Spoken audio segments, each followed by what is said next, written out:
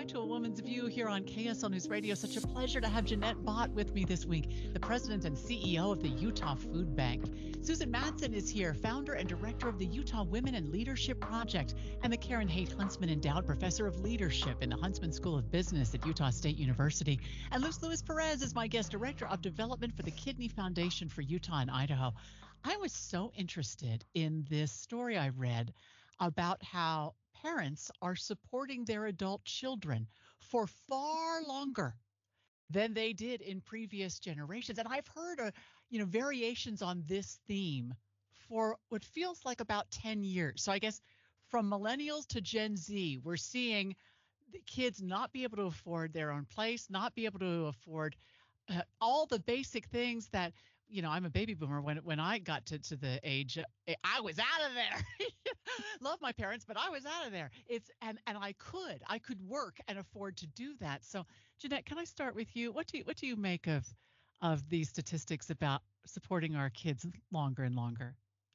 We know around my house for a very long time, ATM has always stood for automatic teller mom.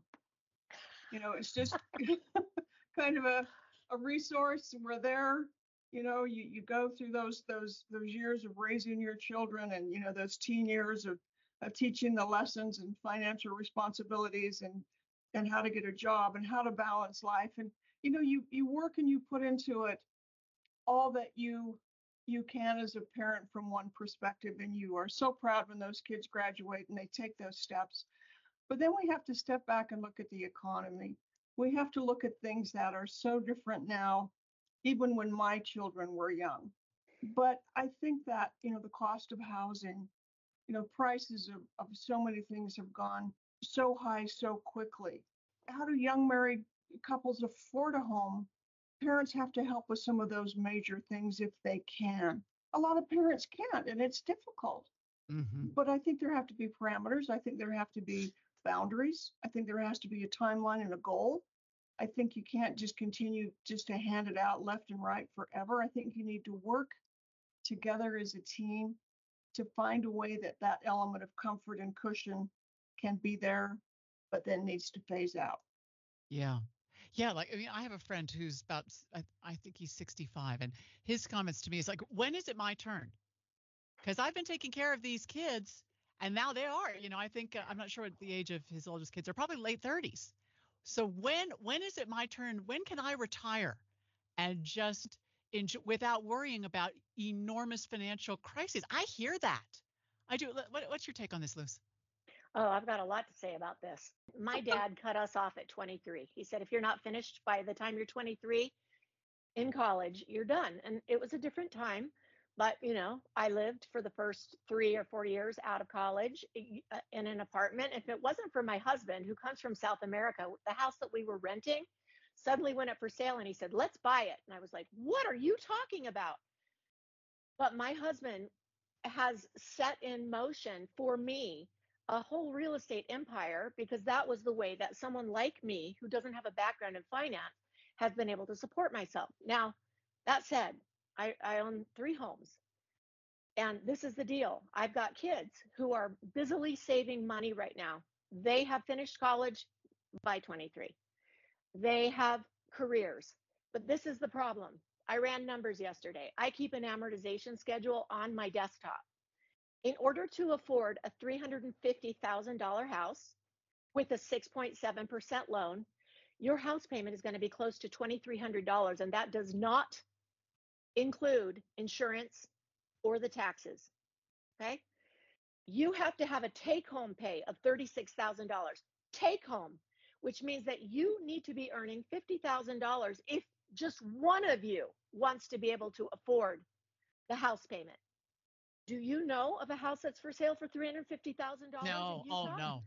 No, you don't. So if you want to save 20%, put a down payment on a $450,000 house, which is more likely, even a townhome. Now you're looking at a $2,900 loan at 6.7%. These are real dollars. So for people who are just pie in the sky, get out there and get a job, I'm trying to help my kids save their own money so that they can have a $100,000 down payment. It's not my responsibility. but they can do it, and I can help them in the ways that I can. I saw them through school. My kid got a scholarship, whatever. But Yeah. you do have to have a cutoff date, because my end of the day is this. You do not want me living in your house and you being financially responsible for me when you are now raising a family. Yes. And if that's Right. what you want, there's a cutoff date and there is no more help for you. I bought those 3 houses because I work for a nonprofit and I will not have any kind of a retirement. Yeah. My husband has a small pension.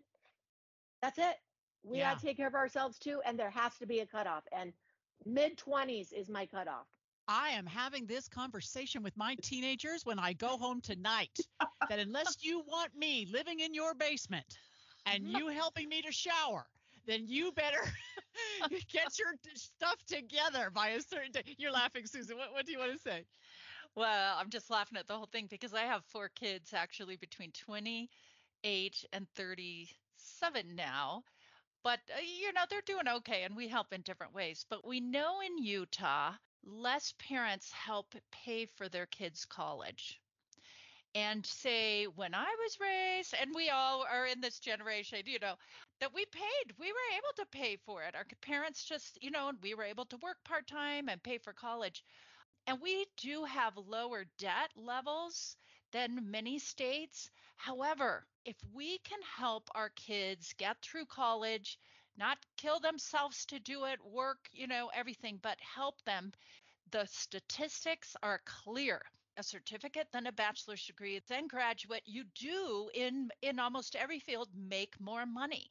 So helping your kids early on, even though you think they should earn everything themselves and work, help them get those college degrees so they're not coming out with piles of debt.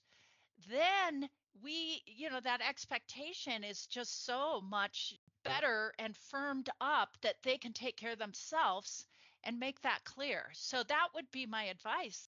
And so I'm going to help there. And who needs, oh my gosh, kids these days, grandkids have so many presents. They have so many presents from everyone and Barbies up the yin yang. There's like 20,000 Barbies. And I'm with you, Susan. I love it. I love all those comments. Let me take a quick break and we'll be right back. This is The Woman's View on KSL News Radio.